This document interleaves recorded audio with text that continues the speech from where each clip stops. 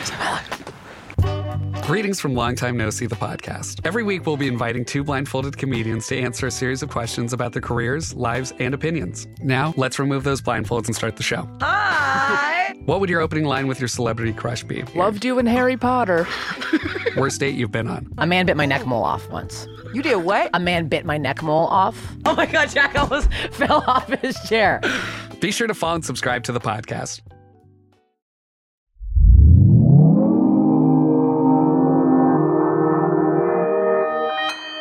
Consequence Podcast Network.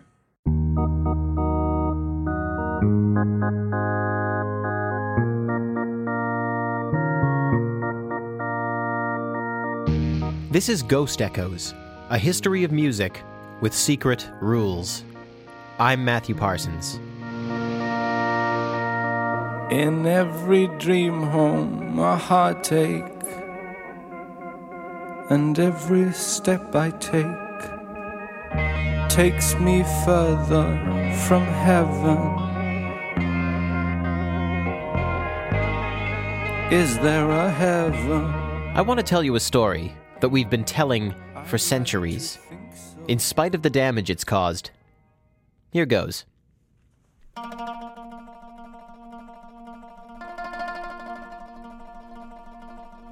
On the Mediterranean island of Cyprus, in the time when gods still walked the earth, there lived a sculptor named Pygmalion. The sculptor was a lonely man, lonely by his own choosing, because he scorned the women of Cyprus.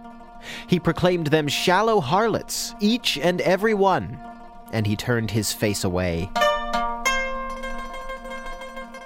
So, cloistered in his studio, he set to work, chiseling a perfect woman from ivory. Day and night, Pygmalion sculpted, each tap of the chisel a union of hands, eyes, mind, and aching heart. Storms enveloped the island, with Pygmalion none the wiser. Seasons took their turns on the island, with Pygmalion none the wiser. Finally, one morning, the Mediterranean sun shone in through the drapes, and it shone upon a masterpiece. The sculptor set down his chisel, and the ache in his heart dissolved. His perfect woman stood before him, an unearthly beauty, and too modest to even move. Pygmalion showered his creation with gifts, strings of shells and precious gems, lilies of every color strewn about her plinth, a songbird in a cage to sing her through her waking sleep. But soon the ache returned. How Pygmalion longed to caress his love, and to feel her flesh give beneath his fingers, to feel her own caress. Soon came the springtime, and with it the festival of Venus, goddess of love. Pygmalion took his healthiest cow to the altar, spilled its blood in offering, and cried out to the heavens, "Celestial Venus, let me languish alone no longer! Bring me a companion in the likeness of my ivory maiden." Venus heard Pygmalion well, and being wise, she knew that no mere facsimile would please him. She flew to the sculptor's studio and began to fulfill his prayer, her work as effortless as Pygmalion's had been labored. When Pygmalion returned, he reached out to touch his bride. What had once been cold ivory was now flesh and blood. Venus blessed their union, and the sculptor no longer faced the night alone.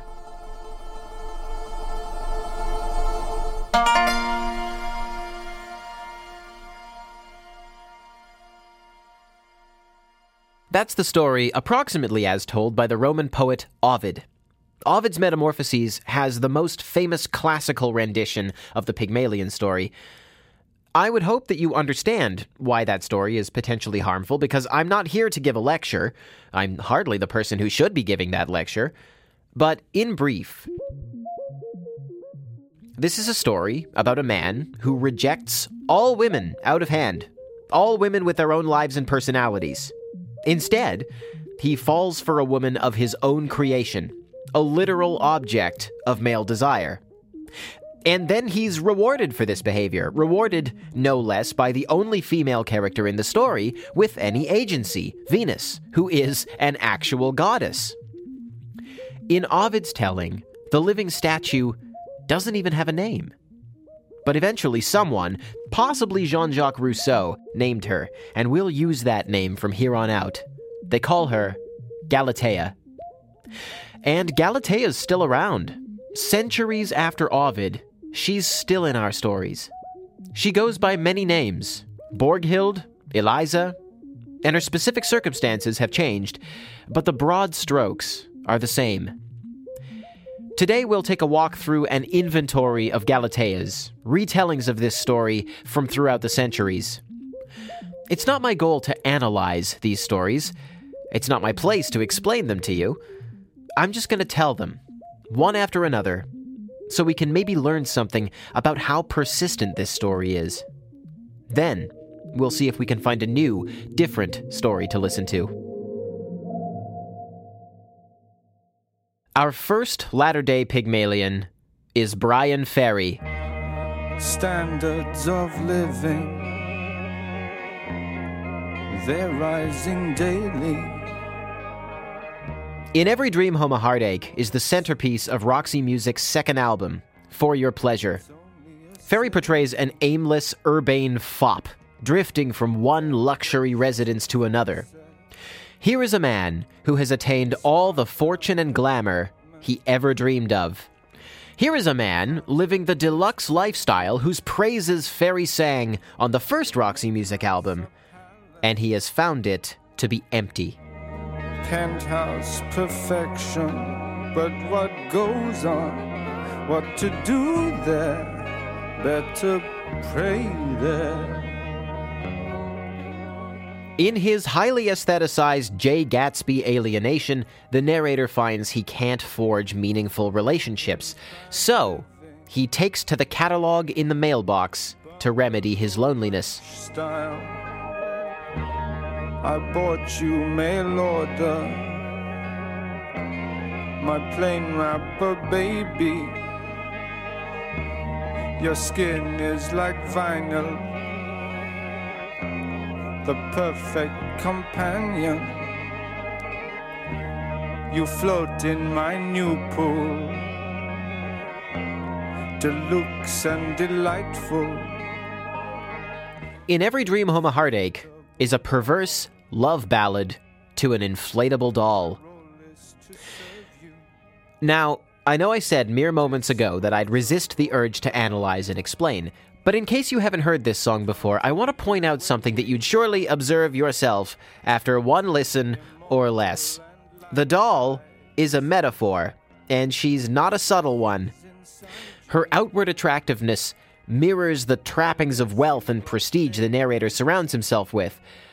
But like that deluxe lifestyle, the doll's enticing exterior hides the hollowness inside. You see what he did there? The implication is that soon the narrator will become as disenchanted with his new toy as with everything else. Every new apartment, cottage, penthouse, and bungalow, and all the plush appointments within. If we run with that interpretation, that the narrator's affair with the doll is doomed to leave him bored and empty, then Ferry's Galatea story is shaded a little differently from Ovid's. Ferry's Pygmalion isn't ultimately rewarded. Though, admittedly, the track does end with an orgasm of Phil Manzanera guitar. But you blew my mind.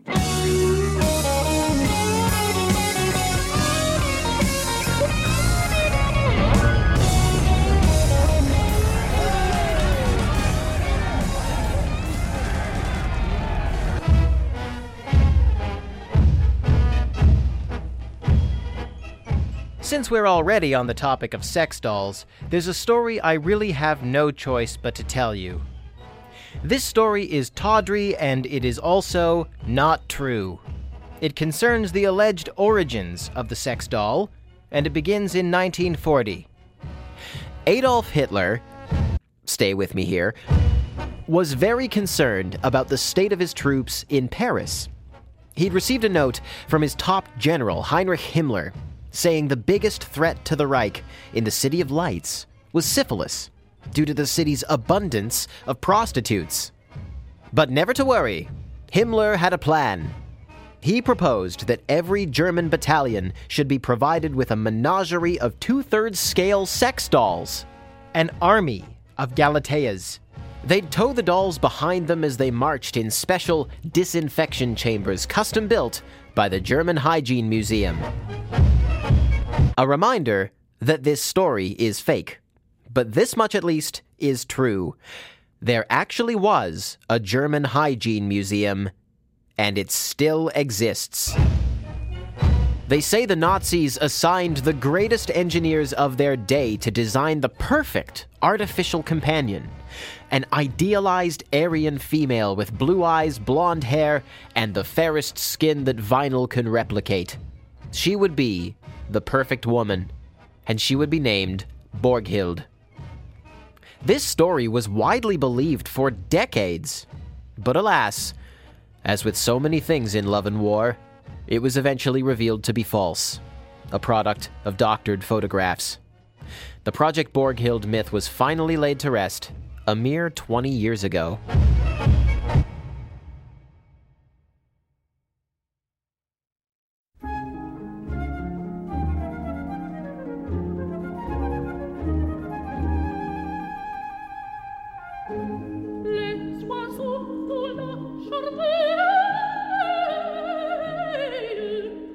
The 19th century brought a whole new enthusiasm for the construction of Galateas, particularly on stage.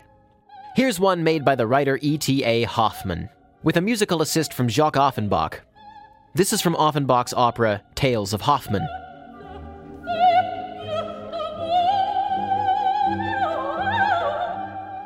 The first act of the opera tells the story of a man who falls in love with an automaton without realizing it, and then the chorus ridicules him when she falls apart before his very eyes.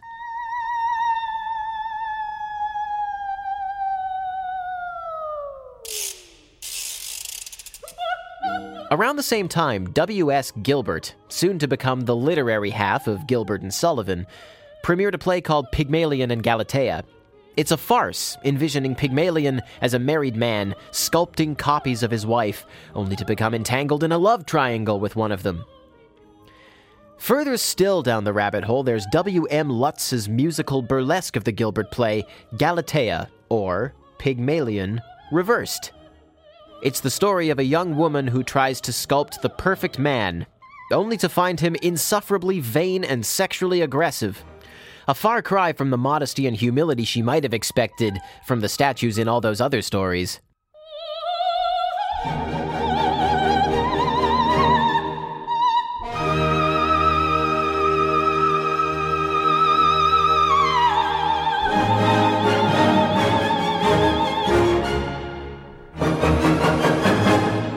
All of these reinterpretations would have been familiar to the creator of the most famous latter-day Galatea of all.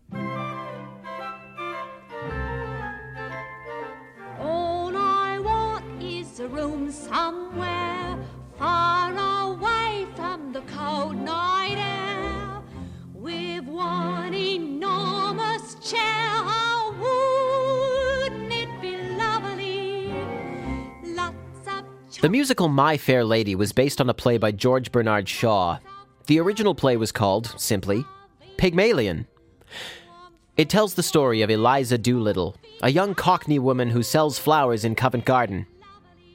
One day, she crosses paths with a linguist called Henry Higgins, who makes a wager with a fellow gentleman that he could pass Eliza off as a duchess by simply teaching her to speak properly. You mean you could make me? Yes, you squashed cabbage leaf, you disgrace to the noble architecture of these columns, you incarnate insult to the English language. I could pass you off as the Queen of Sheba. God. Lured in by the prospect of a better life, Eliza becomes Professor Higgins' live-in student, secretary, and personal project. Clay in his abusive hands. I say, Pickering, shall we ask this object to sit down, or shall we throw her out of the window? I won't be called an object when I've offered to pay like any lady. This is almost irresistible. She's so deliciously low.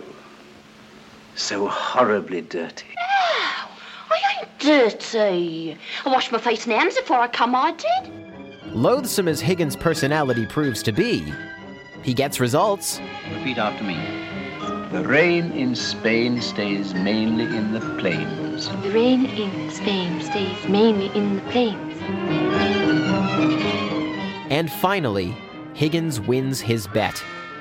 He takes Eliza to a ball, crowded with dukes and duchesses, ambassadors and archbishops, none of whom catch on to Eliza's humble origins. That's not good, Eliza. It's not bad.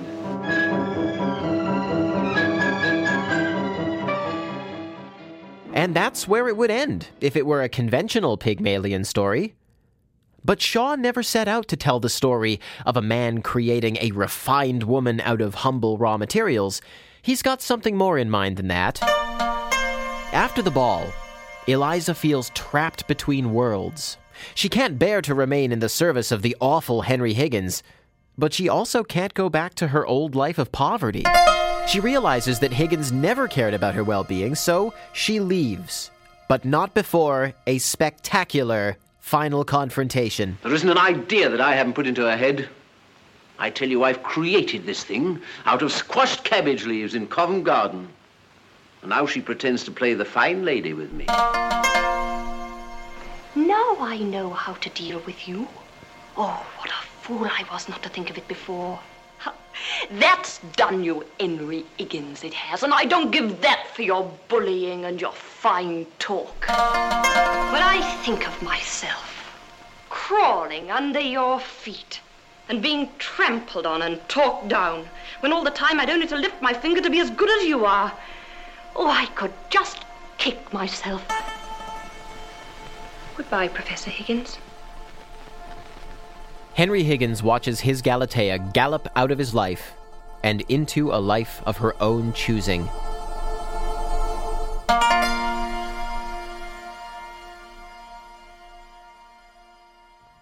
Shaw's Pygmalion is a patronizing bully, and in the end, he's judged accordingly. Except that he usually isn't. Try as he might, George Bernard Shaw couldn't get anybody to actually stage the ending of his play the way he'd written it. The original Henry Higgins, Herbert Beerbohm Tree, insisted on tossing a bouquet after Eliza as she leaves, in a gesture of reconciliation, even an indication that Higgins loved Eliza all along. When Shaw protested, Tree said, "My ending makes money. You ought to be grateful." Shaw responded, "Your ending is damnable. You ought to be shot." And it got worse. The movie version, that you've been hearing clips from, actually ends with Eliza returning to Higgins. I washed my face and hands before I came. Where the devil are my slippers, Eliza?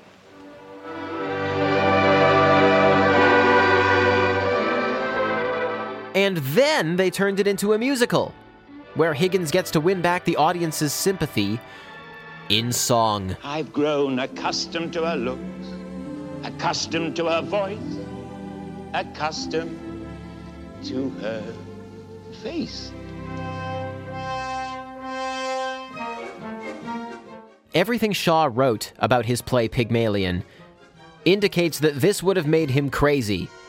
His whole point in the play is that this Pygmalion doesn't create Galatea at all. He only thinks he does. The story that Shaw felt he was telling is about a young woman gradually attaining some measure of self-respect, not because of Henry Higgins's manipulations, but in spite of them. All the time I'd only to lift my finger to be as good as you are. Shaw's play, as he meant it, ends with Eliza asserting her independence and therefore her humanity.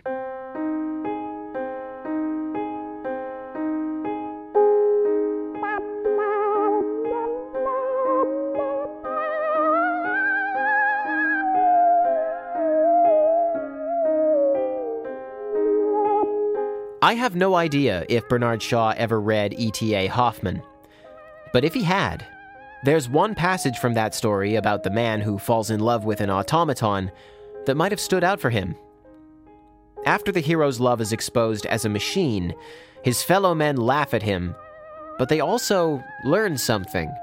Hoffman wrote, "Many lovers, to be quite convinced that they were not enamored of wooden dolls, would request their mistresses to sing and dance a little out of time, to embroider and knit and play with their lapdogs while listening to reading, etc., and above all, not merely to listen, but also, sometimes, to talk, in such a manner as presupposed actual thought and feeling."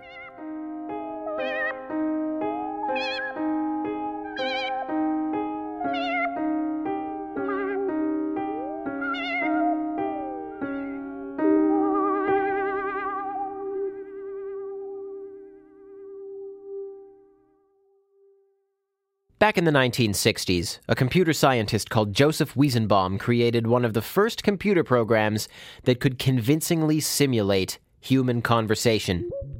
Specifically, it was supposed to simulate talk therapy in a somewhat tongue-in-cheek manner within the confines of a text-based message window. "Tell me what's bothering you," the computer might ask, and you might type a couple lines about your relationship issues or your writer's block. "Please elaborate on that," the computer might reply. "Tell me more." The computer would encourage you to be your full self and reveal your secrets, all the while projecting as little personality as possible of its own, failing entirely to talk in such a manner as presupposed actual thought and feeling. If Weizenbaum had named his program Galatea, that might have been a little too on the nose.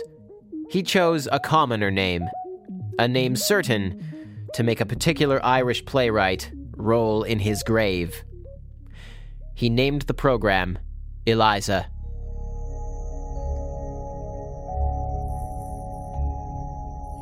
Hello, I'm here. Hi. Hi. Hello. Hi. Do you have a name? Ava. Samantha. Really? Where'd you get that name from? I read a book called How to Name Your Baby, and out of 180,000 names, that's the one I like the best. Why don't we start with you telling me something about yourself? You already know my name. And you can see that I'm a machine. Now you're telling me you're a machine. I'm a woman. You're a machine. Wait, you read a whole book in the second that I asked you what your name was? In 2/100ths of a second, actually. You're reading a magazine. You come across a full-page nude photo of a girl. Is this testing whether I'm a replicant or a lesbian, Mr. Deckard? Just answer the questions, please. Hello, handsome. Are you attracted to me? You look lonely. I can fix that. Are you attracted to me? You give me indications that you are. How would you touch me? The way your eyes fix on my eyes and lips. Would you kiss me? The way you hold my gaze. I can feel you. Hello, handsome. You look lonely. I can fix that. I said at the beginning of this episode that by the end, we'd try and find a new, different story to listen to. Well, how's this? If you thought In Every Dream Home a Heartache had an unlikely premise, let me introduce you to Misty by Kate Bush. Roll his body.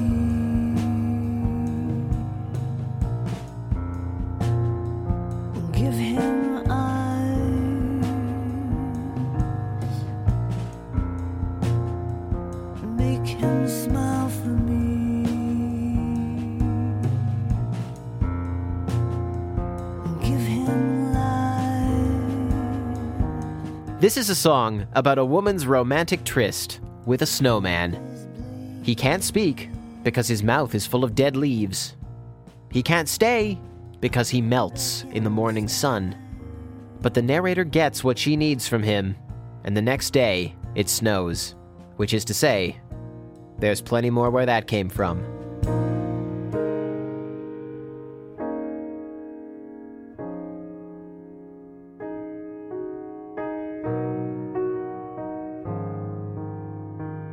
Maybe that's too simple an interpretation. There's real tenderness in this song. Even melancholy. But at the end of the story, all I hear is the mischievous joy of a reversal 2,000 years in the making. I'm Matthew Parsons. Next time on Ghost Echoes, if at first you don't succeed, whatever.